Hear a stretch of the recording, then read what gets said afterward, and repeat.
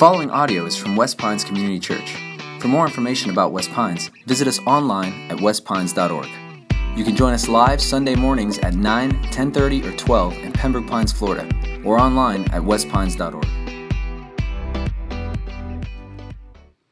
There are over 500 volcanoes on Earth, and more than half of these are part of something called the Ring of Fire. This is a region that kind of encircles the Pacific Ocean. And volcanoes, well, you know, man, their fury is savage. I mean, as some people would say, it's unjust even. Volcanoes, those eruptions and those explosions spit out and pour out gas and molten rock and lava and all of these things, just creating devastating lava flows and mudslides and falling ash. In fact, we've got a couple of pictures of that we're going to show you in just a moment because last month, May, or just a month and a half ago or so, marks the 35th anniversary of the deadliest volcanic event in U.S. history. Mount St. Helens on May 18th, 1980, erupted, devastating 230 square miles around that volcano. And check out this first picture. So say you lived in this beautiful area and look at the majestic mountain. If you lived in that area and took in that scenery and were able to be exposed to that beauty in God's creation, that's a fantastic place. Look at the majesty of that. And then this next picture. What if you had to deal with that as well? See, this eruption, that explosion at Mount St. Helens in 1980 destroyed 158 miles of highway. 200 homes and 57 lives were lost. I mean, the ash from that explosion landed in 11 states. I mean, that's how big this thing was. Well, just imagine the flow of hot gas and volcanic matter moved at speeds at certain points up to 630 miles an hour. I mean, just put that into perspective, if you would, just for a moment.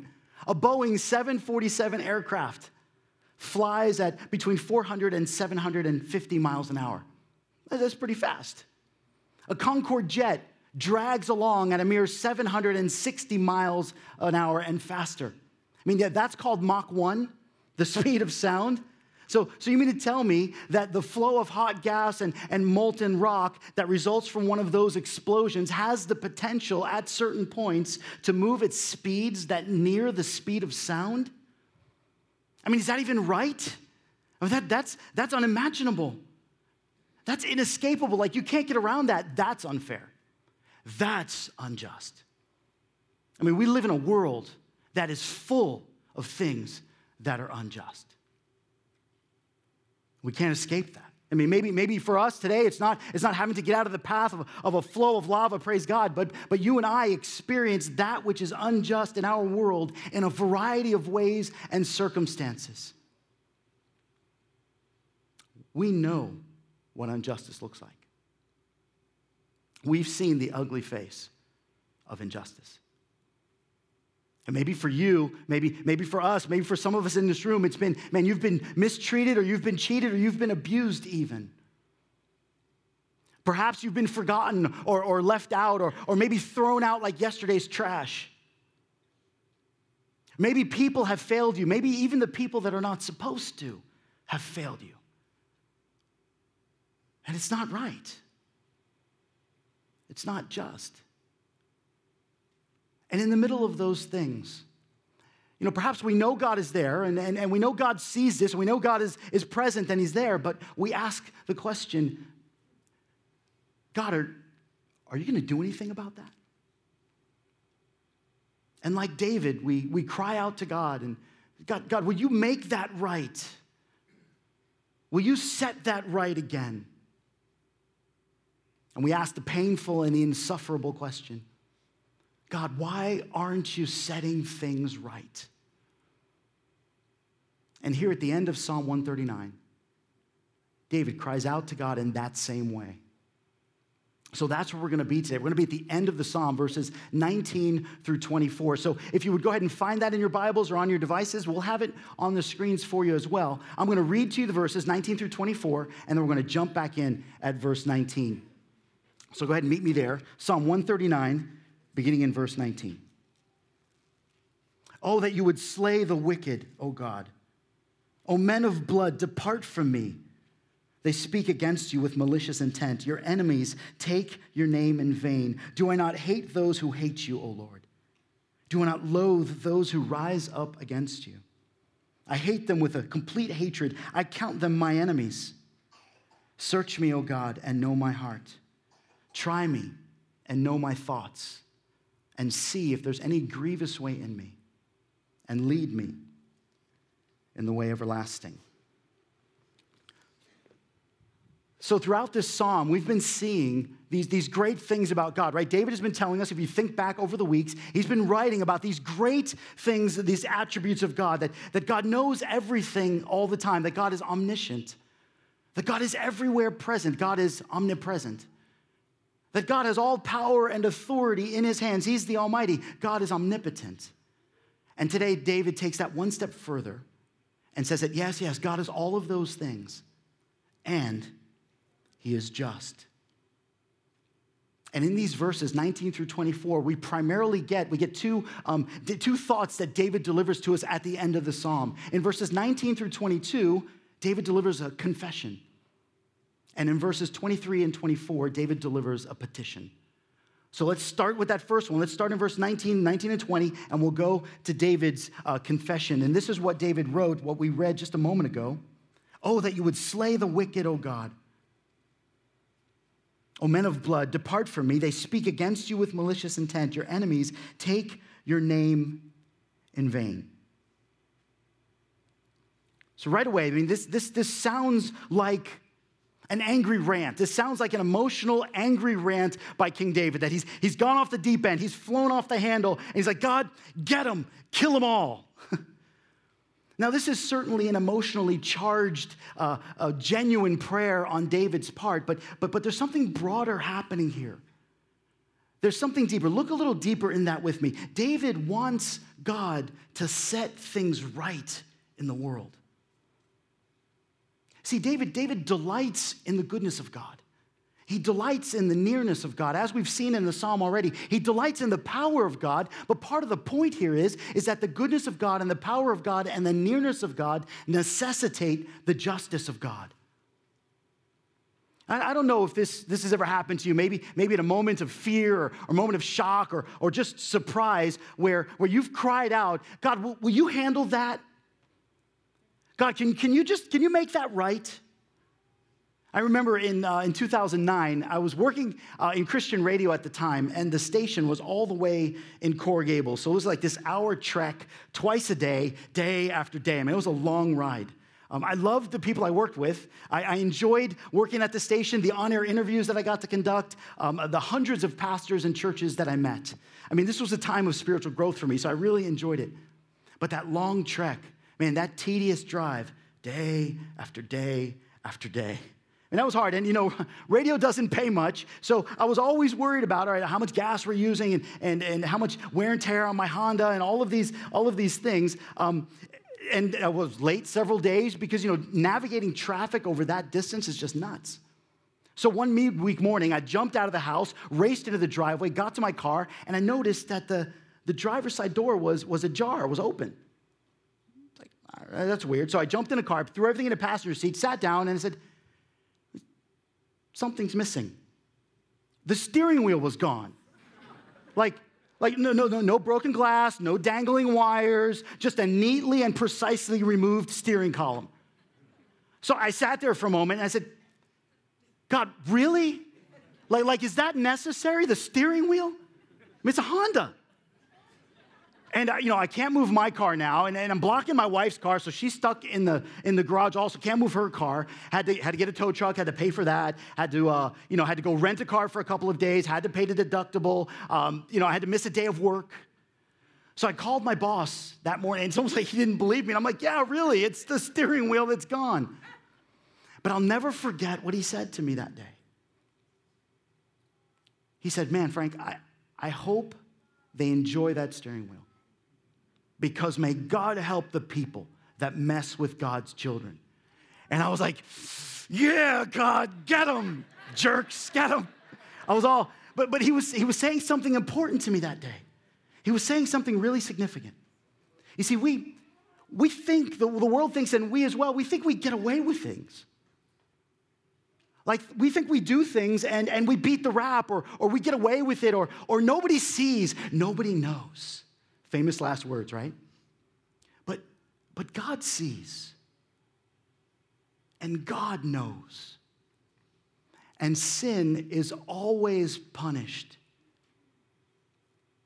Like, it's always made right. Sin is always paid for.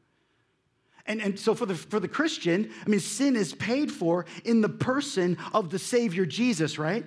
So when a person comes to Jesus and accepts that free gift of salvation that Jesus offers, and they turn their life over to Christ, they put their faith and their trust in the death of Jesus and the resurrection of Jesus, fully committing to him and being forgiven by him, Jesus takes their sin and gives them his righteousness, his goodness. I mean, that's what Jesus is doing on the cross, is it not? That as he's there hanging, as he's there dying, he's absorbing the sin of man. He's paying the penalty of sin that you and I deserve to pay, and he is paying it. And when a person comes to that and bows their knee to it, Jesus says, no, that one's mine. I paid for her sin. I paid for his sin. But when a person doesn't bend their knee to Christ, when they reject that free offer of salvation that Jesus gives, they must then take their sin and their rebellion and their unbelief straight to God, who will there administer justice. God will set things right. See, David knows two things about God.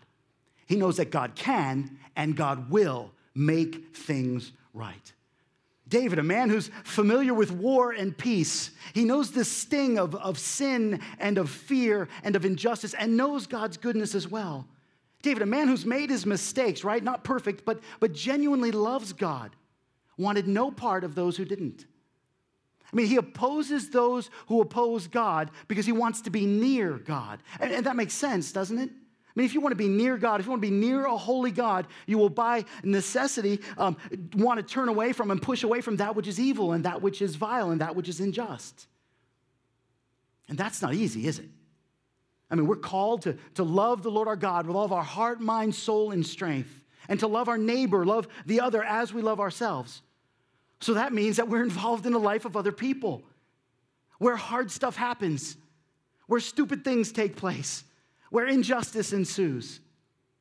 See, I don't know, maybe you realize this, but every relationship that you have, every relationship that you and I have is for the purpose of loving the other person unto Christ, pointing them to Jesus. So whether it's husband and wife or parent and child or friend or coworker or neighbor or acquaintance, whatever it might be, it is for the purpose of loving them in such a way that the gospel becomes clearer and clearer and they are pointed to God. They are grown up in that. And we do that with the best that we can, with whatever opportunities that God brings, while not participating in the sin, while rejecting and walking away from that which is unjust. So let's look at verse 21 and 22, where David now kind of continues that thought. This is what he writes, verse 21 and 22 there. Do I not hate those who hate you, O Lord? Do I not loathe those who rise up against you?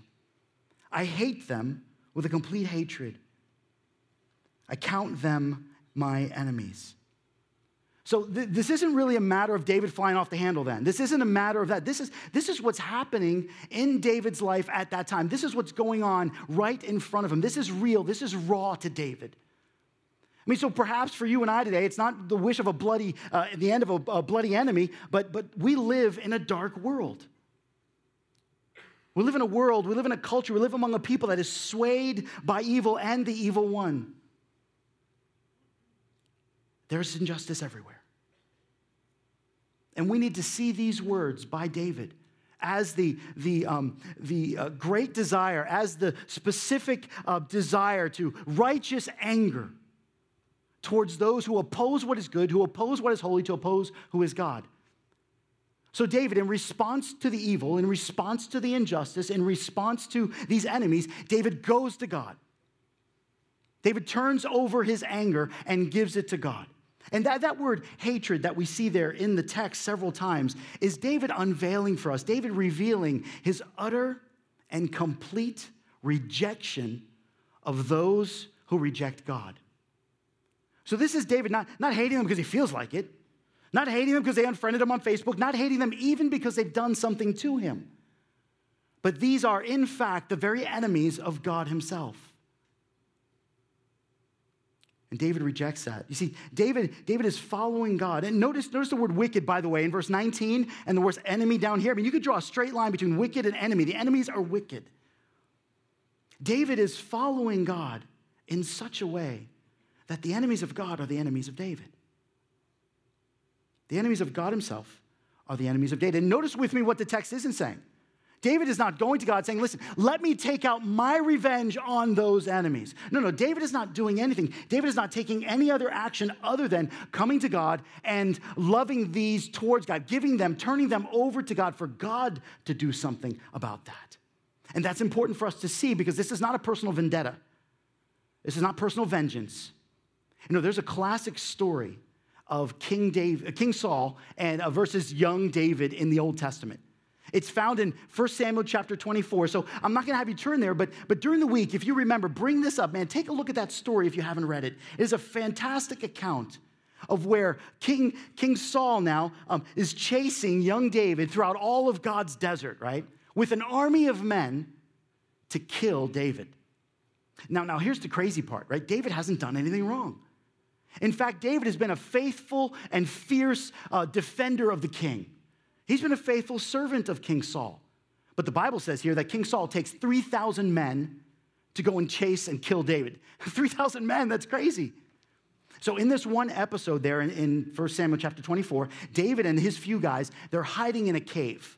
They're hiding in the recesses of the cave. And the Bible says that King Saul's got to stop and actually relieve himself. So it just so happens that he stops outside this cave and walks into the cave to, take care of his business. And David, hiding in the recesses of the cave, sneaks up behind Saul and cuts off a little piece of his robe.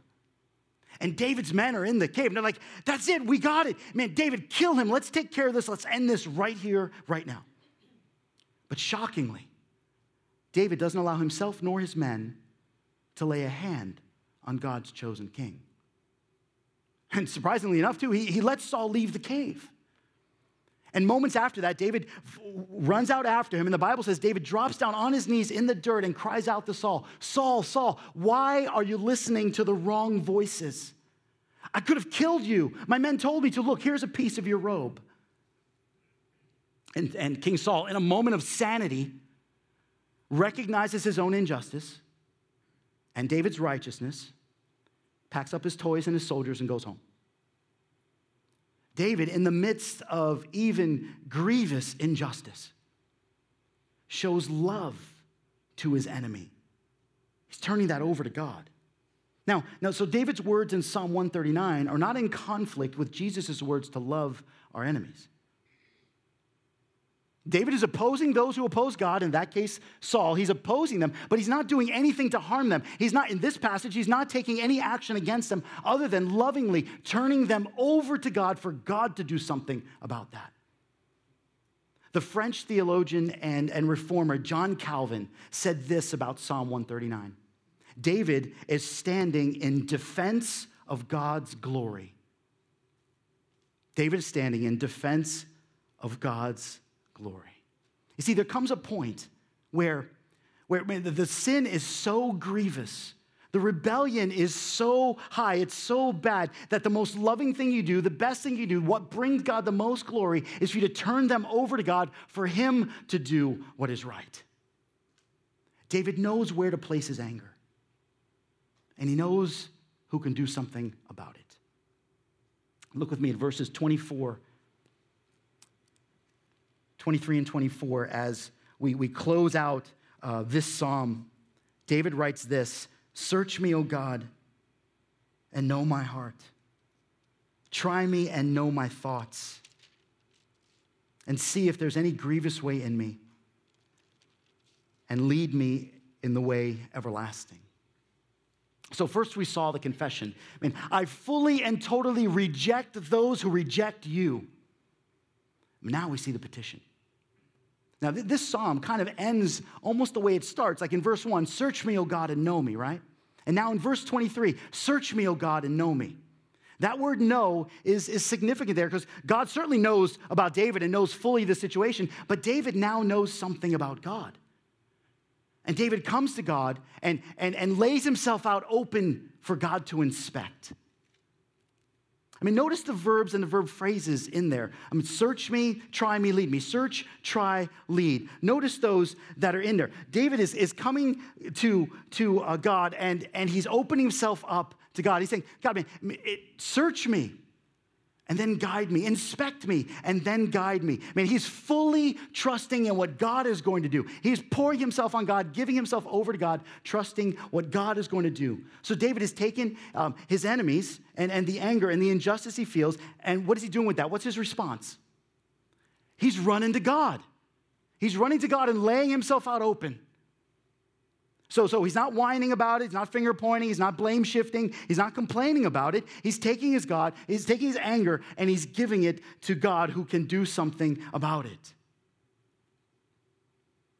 God knows David's heart. God knows the situation. He knows all of the circumstances intimately, backwards and forwards. He knows what's going to happen as a result of the circumstances. And David knows this. And now God sees David's genuine plea, his genuine cry for God's justice to prevail, for God's justice to overcome and overwhelm the anger and the injustice and the hatred. David goes to God with that. And then, because of all of what we've heard in these verses in this psalm, that God he's big and he's great and he's good and he's near and he's powerful. Now, David, with all of that says, God, because of that, now lead me in this way. Lead me in the way that's just. Lead me in the way that's right. So I know you're there, and I know you see it all, and you know it all, and you're powerful enough to do something about it, and I know that you're just. Lead me in this way. And that's verse 24. Lead me in the way everlasting.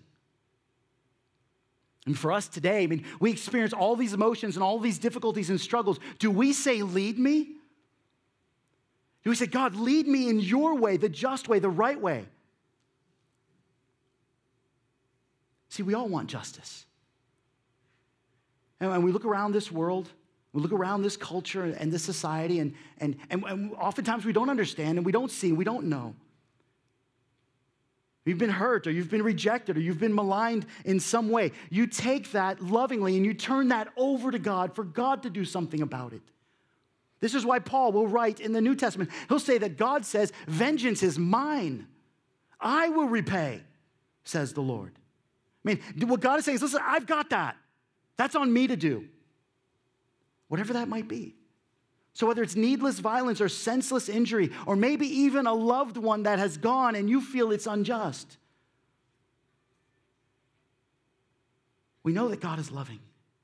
And we know that he's good, and we know that his mercy endures forever, and we know that his grace is what differentiates him as a loving God from every other impotent, false, fake religious system. But we need to know that God is also a just God, that the Lord God of heaven is just.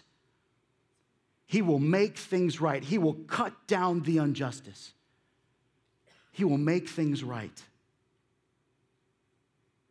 Sometimes, we don't have the answers for all these things. There's no simple solutions for this. There's no neat little catchphrase that I can give you. Sometimes we just don't get the answers now. But what's more honest is the answers that we do get from God, we don't often want to hear. We want justice, all right, but we want it our way. God, make it right and do it the way I want you to do it. And what we tragically so often miss is that at long last, God has set things right. God's goodness and his justice intersect for us in the person of Jesus. God's goodness and his justice come together, collide for us in the person of Jesus, that at that moment on the cross, when Jesus is sacrificing himself for the sin of man, it's at that point where we see God's goodness and God's justice reign. I mean, this is why the Apostle Peter, another apostle in the New Testament, will write this, that Christ suffered once for sins, the just for the unjust, that he might bring us to God. I mean, did he catch that there? The just for the unjust. We were all the unjust. This is God sending the righteous one for all of the unrighteous ones. That's me, and that's you. And that's the beautiful gospel. That's the gospel that's for you. That is when Jesus, he walks this perfect life. He sacrifices himself voluntarily, lovingly, joyfully for the will of the Father and for the good of the people. He goes to the cross, the unthinkable, the unimaginable, and suffers a death that's more horrific than I pray we would ever know. Naked, beaten, and dying, hanging on the cross. And at that moment, the goodness of God and the justice of God are reigning for you and for me. This is God taking the wrong and giving the right. This is the God set things right cry of David becomes the Jesus making things right by the blood of his cross. And today, right now, you can trust God to do what is right, to make it just. So whatever it is that you've brought with you today, whatever it is you're struggling with, whatever's weighing on your shoulders, doesn't matter what area, what part of life you're in, where you are, whatever that is, you can trust God to make it right. Maybe not the way you want it, maybe not at the timing you would like it, maybe not with the pretty bow that you want, but God will make it right because not only is he all-powerful and all-seeing and all-knowing, but he is good and he is just. God will make it right because that's who he is. And he loves us that way. Today, some of you don't know that he can make it right. You don't have that relationship with him. And listen, that can all change by lunch. That can change by the time you walk out. That you would take this moment, that this divine moment, you would take this and you would turn your life over to Jesus. That you would trust in him who can make things right. That you would trust in not just the all-powerful and the all-loving and all-graceful God, but the God who's just. And the God who's just says that you have sinned and you have separated yourself from God, but I send you my son Jesus, who will pay for your sin and who will bring you near to me again. You know, next week we celebrate baptisms of people who have turned their life over to Jesus, have accepted that free offer of salvation, and now want to stand publicly and profess that. They take this step of obedience, they take this step of faith, and they publicly proclaim that I follow Jesus, the one who makes all things right. So I'm going to ask us to close our eyes and bow our heads as we close in a time of prayer. This could be your moment to trust Jesus for the first time in making things right for you. And you can pray this, Father, I long to be walking with you. I need you. This what's going on in my life is not just, it's not right, it's not good. I trust in what you have done, Jesus. I believe in your death and in your resurrection for me. Forgive me of my sins. I ask you to save me. I need you because there's no place else I can turn. You are good and you are just. I thank you for that. So I trust in Jesus for that. Thank you for saving me.